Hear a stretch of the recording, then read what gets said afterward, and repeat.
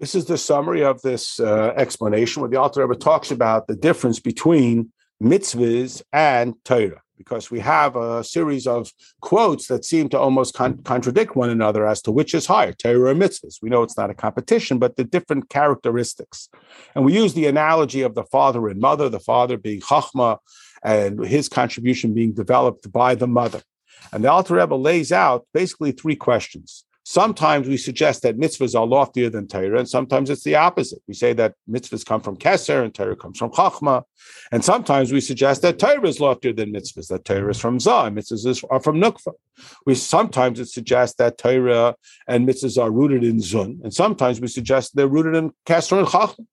And sometimes we say that the mitzvahs are rooted in Zah, the 248 limbs, and the 248 mitzvahs, and so on, that this is a level that's Keser and sometimes Malchus. So we explain that there are essentially two aspects. There is the conceptual and there is the pragmatic. There is the idea and there is the way in which it is developed internally, and then it is ultimately expressed. We call them the head, the content, the center, and the expression. The Chabad, which is the concept, the Chagas, that is the character, and the Nihi, the way in which it is implemented. So higher it is, the lower it comes down. Noitz, Chilas, and Besoifan, top and bottom are linked. The karkafta, the skull that surrounds the brain, is manifest most profoundly in the limbs and in the execution of behaviors.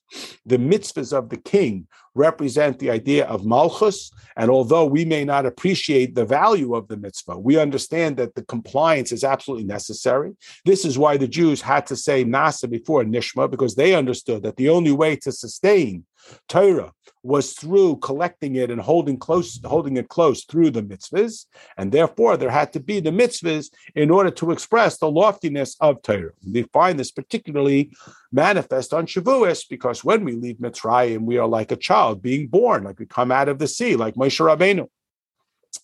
And at that time, we have to work on our mitzvahs. This is what we do during Sefer. And then on Shavuos, we are not only permitted to eat chametz, but we are required to, because unlike the rest of the time, we avoid chametz because of the fear that the chametz, which has hisnasus, it has this sort of brazenness, that brazenness could be misdirected towards the service of klipa.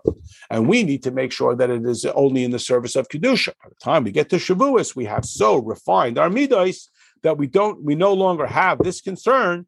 We can be confident that it is only a hisnasis, an elevation, and a fortitude that comes from Kedusha. Then there's another mimer that begins with a quote for a Mishlei, where Moshe Rabbeinu was described as the nursemaid who cares for the children.